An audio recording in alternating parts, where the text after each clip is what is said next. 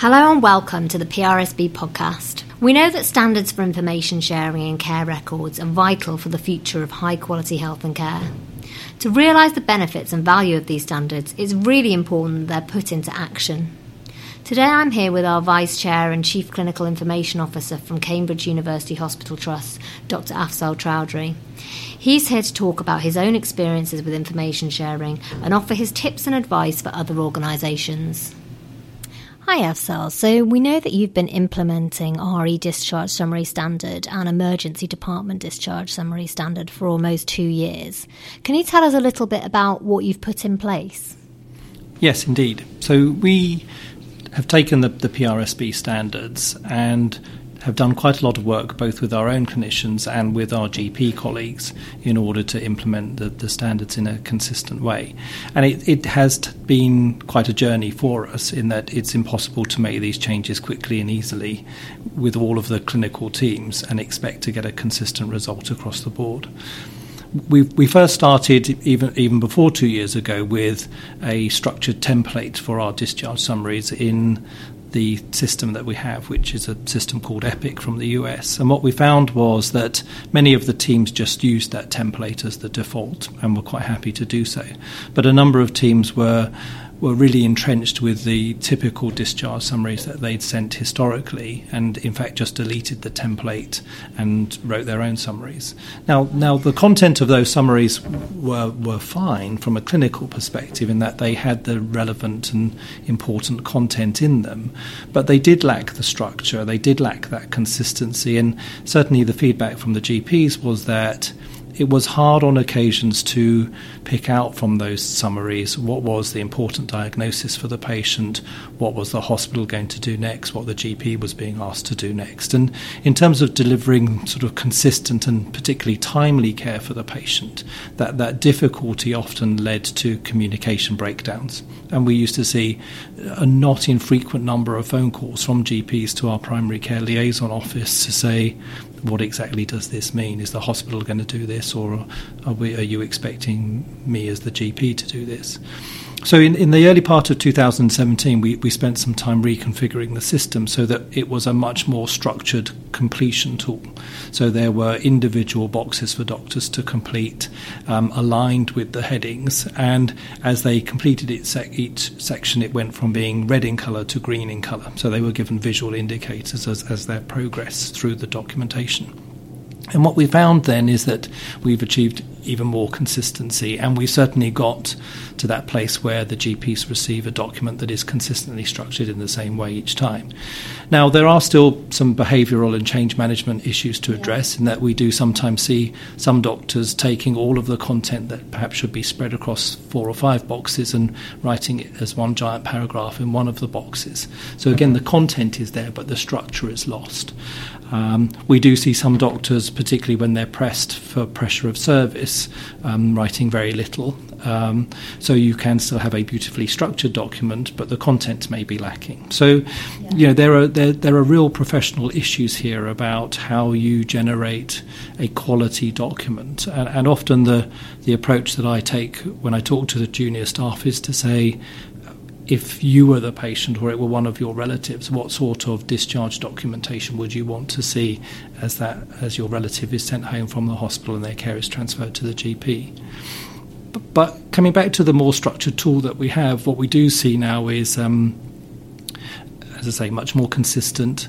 The new doctors coming through that have been trained with that and have never known anything else are particularly good at completing it well. And this has all been reflected in a reduction of phone calls to our primary care liaison office. I think one thing to add is that it was really important that we worked with our general practitioners in setting up the structure of the summary. Whilst the PRSB headings describes which ones are mandatory, which ones are nice to have, and which ones are sort of truly optional, the standards also say that it's up to local engagement as to how you sequence those sections within a document, and I think that is important. The hospital and our local CCGs has a joint trust GP liaison committee, and as we were refining the discharge summaries, we took those refinements to them to say, are you happy with this? Do we need to change it? And in a similar way, going a little bit beyond primary care, because discharge summaries also get sent to other institutions. So, for example, patients going home from hospital to a palliative care institution for terminal care will also receive a copy of the discharge summaries. We had conversations with that were facilitated by one of our associate directors of nursing with social care and with community services and with the sort of hospices and other similar institutions around us to say what were the content of the summary that they would like to see as well. And in that way, what we've built up over time, and it has evolved, it certainly hasn't been a one change and that's it forever. It has evolved over time. So we've built up a document that we feel is clinically meaningful, is clinically safe, it supports the GPs in the care for their patients and supports other workflows as well. You've touched on some of the challenges there, but what would your advice be to other organisations who are trying to implement standards? I think there are a number of aspects to it. So, as I say, first of all, it is important that the hospital and primary care work together on this. It's no good creating a beautiful summary from a hospital perspective if when you send it out it isn't of any use to the people who are receiving it. And one of the challenges is that so often historically documents like discharge summaries have tried to be different things to different people. Something for the nurse, something for the GP, something for the hospital itself. And actually, I don't believe that it is possible to satisfy everybody all of the time with one single document. So that does need some careful consideration. I think there is a piece for your own hospital staff. It's winter time now. The hospitals are very busy.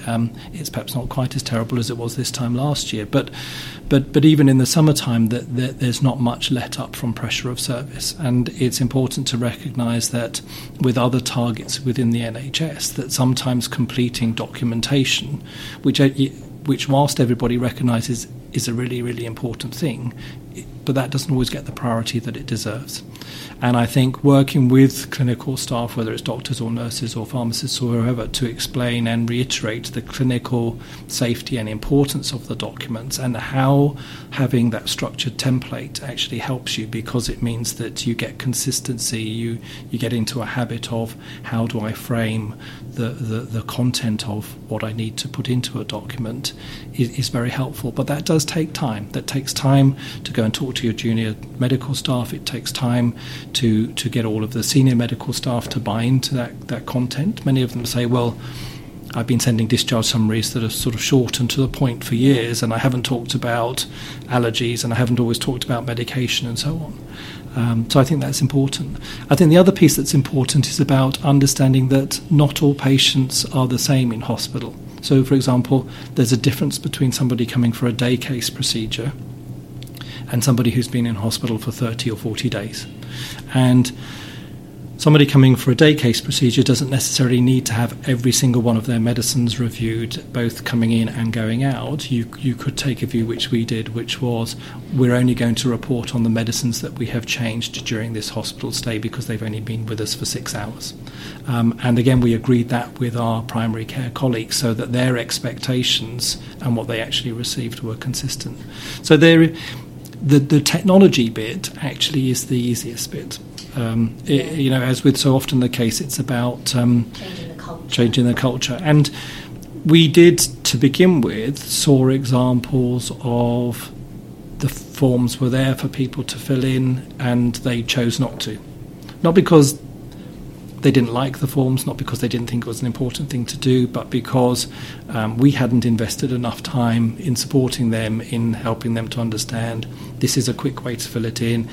For those, particularly, say, surgeons, for example, doing the same sort of day case procedure repeatedly over time, there are tools within the system that allows them to fill in 3/4 of that summary very, very quickly with a few clicks. And that's where the technology should be used to support them in doing the right thing, rather than, if you like, becoming a block or a slightly convoluted way of them doing the right thing. Yeah, exactly. So I think some clinicians can perhaps feel it's a little bit of a sort of clerical exercise, where actually it's vital for good healthcare and to deliver quality healthcare. Yeah, absolutely. But with information sharing in general, what do you think are kind of the biggest barriers in terms of the workforce understanding it? So, I mean, getting the message across that this is so important. Certainly, we have a number of elements of information sharing in our system, so of which discharge summaries is just one part of that. We do have a mechanism that allows us to share data with West Suffolk Hospital, which is about 20 or 30 miles to the east of us, and they have a Cerner system, and as I said earlier, we have Epic.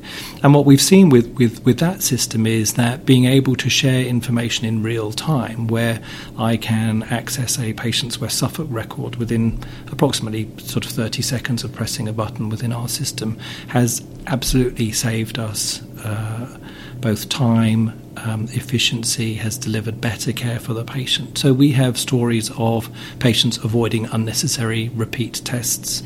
We have some of those tests may be CT scans, for example, which would expose the patient to unnecessary radiation.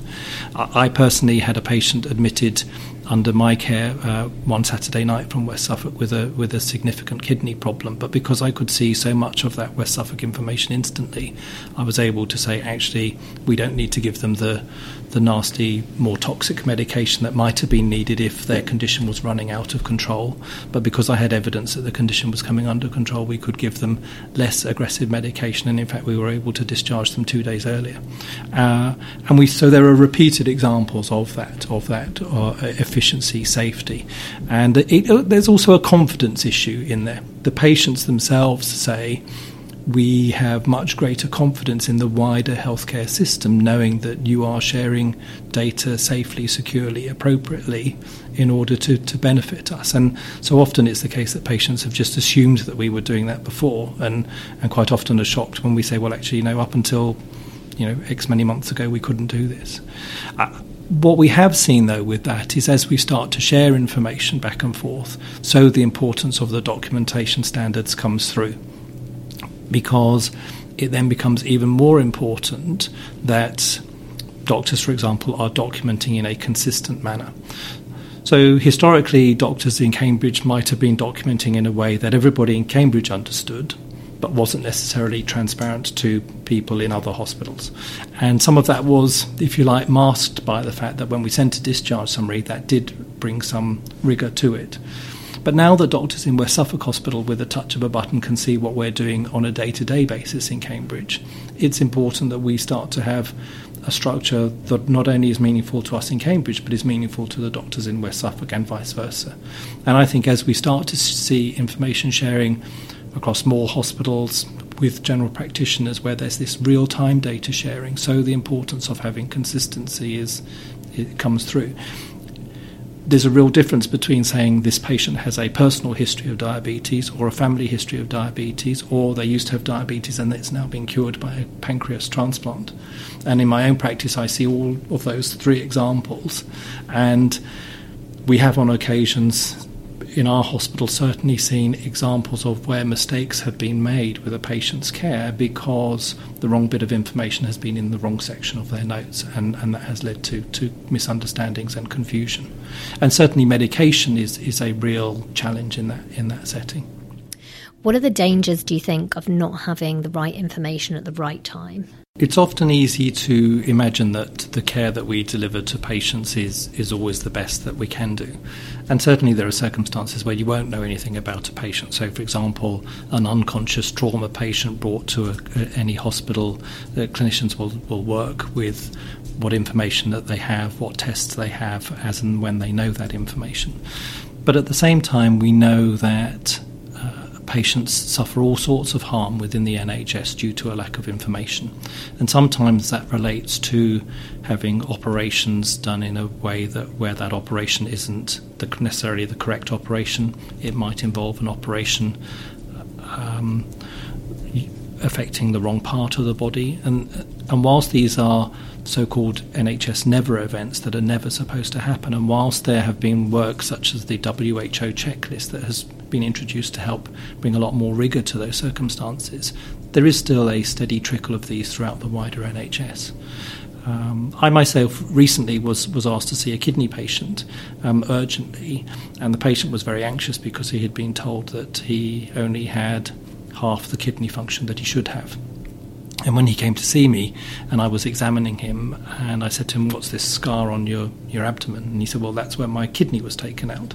So I said to him, "Well, so just to be clear, you've only got one kidney and your kidney function is half of what it would be if you've got two kidneys." And he said, "Yes." And I said, "Well, that's great. Everything's fine then." Now, it all seems like a slightly silly story, and it all turned out really well. Yet that poor patient had suffered at least a week of extreme anxiety of, my kidney function is half what it should be, what's going on with my kidneys? Yeah. And that's not a minor thing. Indeed. And to be fair, we thought his second kidney might have a problem until we were able to understand more. Yeah. So I think these things are important. And then I think, with medication, there's a whole raft of issues. So we know that every year a number of patients in the NHS die from allergies where that allergy was known to somebody else in the NHS. And that really ought not to be happening in 2019. We know in our system, in a typical year, that roughly speaking about 8,000 times a year a doctor changes a prescription based on the allergy-based decision support that's in the system. So they were going to prescribe a drug and the system popped up a box saying, "Please don't do that." And therefore they changed what they were going to do. So that is a significant benefit. And equally, the converse is true, that not sharing that information is a real risk to the patient. And so then you come on to the whole concept of medicine reconciliation and the fact that within the NHS we don't have a good means of sharing data about medication and allergies reliably from primary care GPs into hospitals, secondary care, and then back again. And there's a lot of work underway to do that. We're involved and working with that in Cambridge, but I know many other hospitals are too. And I think if I could fix one single thing within the NHS, that would be the thing that I would focus on, which is the safe transfer of the patient's medication and allergy history to the hospital as the patient is admitted, a proper understanding in the hospital of what's happened, and then as the patient is discharged back to the GP, again, that safe transfer of structured, coded drug data and allergy data back to the GP. And by doing that, you'd have massively improved safety. There would be efficiencies around the supply of medication. There would be efficiencies around the particular formulation of medication used. And taken at a sort of system-wide scale, that would bring both, as I say, safety, timeliness, and also efficiency savings for the NHS. And the piece that I would like to add on top of that would be that as technology goes forward and patients themselves are being given access to their record, having the patient review their own medication, I think, is also important. Yeah. It's somewhat naive of doctors to believe that every time they prescribe a medication for a patient and then plan to see them again in clinic in, say, 3 months' time, that the patient is consistently taking that medication assiduously day after day all the way through that 3 months. And what the patients are supposed to be taking and what they're actually taking are not always the same thing. Reducing the number of routine outpatient appointments is part of the newly published NHS long-term plan. Do you think standards such as our outpatient letter standard can help us to better manage these outpatient appointments? I think so. I think there are a number of ways to tackle this, if you like. So some of the new plan talks about patients having access to online GPs or technology-enabled GPs in a slightly more, for want of a better phrase, remote way than the classical relationship with the current GPs. So I think standards are important there because those GPs will need to access data in perhaps the host GP's system or in a hospital system. And if you don't have those standards, then you're going to get the same issues that I alluded to before, where there may be some misunderstanding about the patient's past history, and it's very easy for that to cause problems. I think the second thing is that if you're going to move to a model whereby there are fewer outpatient consultations in a hospital, then that care has to be replaced by an alternative model. And that might be a model in the patient's home or nearer to the patient's home. And that model, even if it stays within the hospital, but certainly out in the community, might well be replaced by where a doctor would have done the work in a hospital, it might be a specialist nurse or a community worker who's been appropriately trained taking on that role. Now, as you move care across different professional grades and different professional types, and you move it from one institution to another, it's all the more important then that everybody understands the same phrases, the same terms, structured in that same way in order to achieve that safety element. And you'll also want to have information fed back to the hospital. So, for example, if I reflect on my work as a renal transplant physician, when we see patients in the transplant clinic, there are certain things that doctors will want to know, and there'll be certain things that our nurses will want to know. For a long time, I've often wanted to go into the waiting room in the transplant clinic and say, if everybody who feels well, please put your hand up. And then when they put their hand up, I say, go and have your blood test taken, and we'll call you tomorrow if there's a problem. And just send the patients home, because actually the majority of them are well, and it's a very repetitive, sort of templated type consultation. And that immediately lends itself to work done in the community, or perhaps even remote review using a technology-enabled system. But if that work is done in the community, it's still important that I, as the transplant physician, get that data fed back to me so that I can be confident over time that it's okay for the patient to perhaps have one visit with the hospital on an annual basis and have 2 or 3 remote reviews out in the community.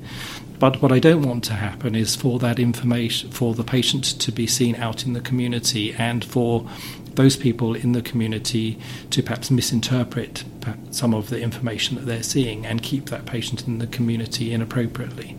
So it's really about saying you use standard structured documentation to make sure that those patients who are safe and can be absolutely cared for in the community can be done so. And then we all become much more educated as a healthcare system about prioritising who needs to come back to the hospital, either for an earlier review or a later review, based on the information that you gather. And whilst on occasions people say, well, why do we have to structure that documentation in that way? What we also need to remember is when we send a patient to theatre for an operation, there's a whole series of structured documentations that are undertaken, and doctors don't bat an eyelid at that. They think that's the norm.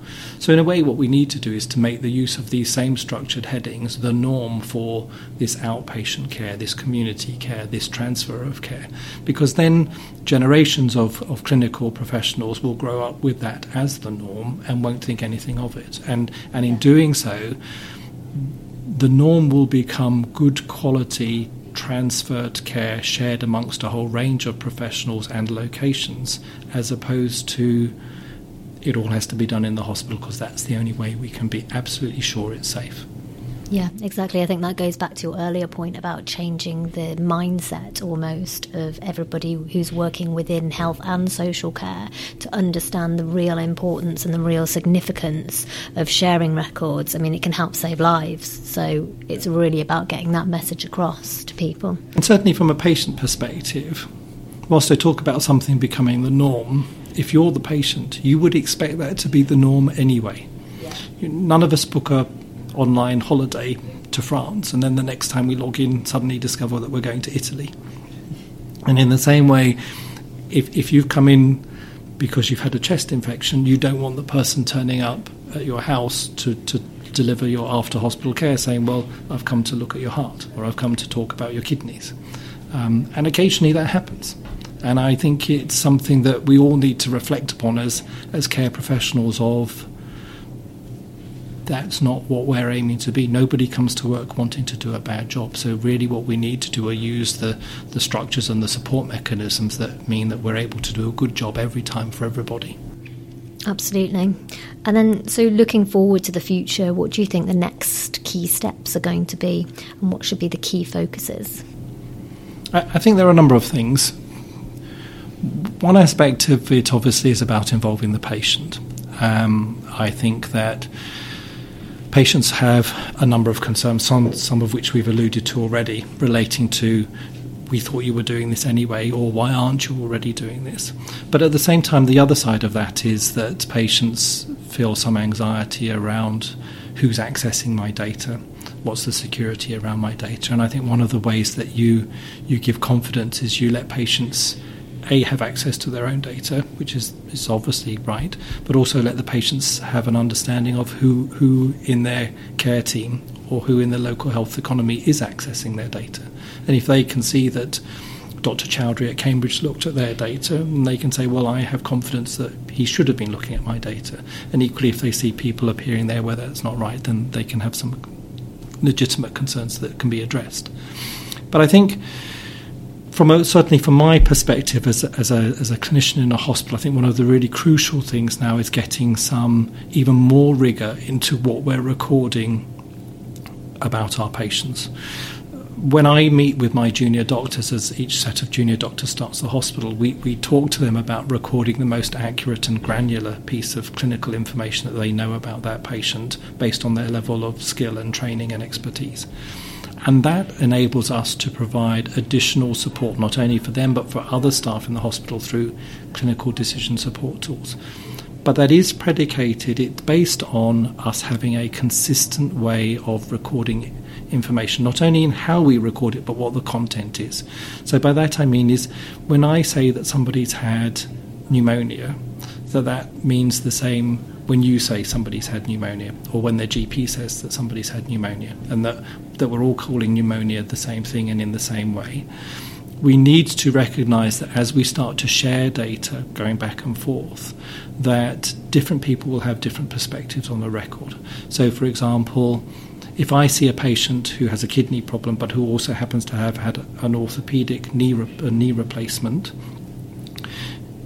the information about their knee replacement that comes from the orthopaedic team will be much more accurate and important than the information about their knee replacement that I might write as a kidney doctor. And it isn't the case that seniority necessarily is the same as expertise. So I, as a senior kidney doctor, will know less orthopaedics than a registrar in orthopaedics.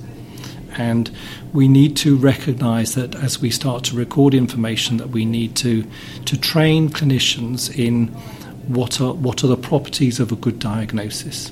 So how did you come to that diagnosis? How confident are you of that diagnosis? What's the underpinnings of that diagnosis? Did that come from a specialist or a non-specialist? Is that diagnosis still current?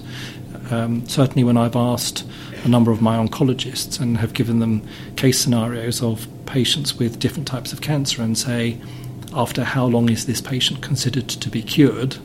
And everybody gives a slightly different answer. Some say 3 years, some say 5 years, some say 10 years, some say never. You're never cured of your cancer. It's just in remission and under control.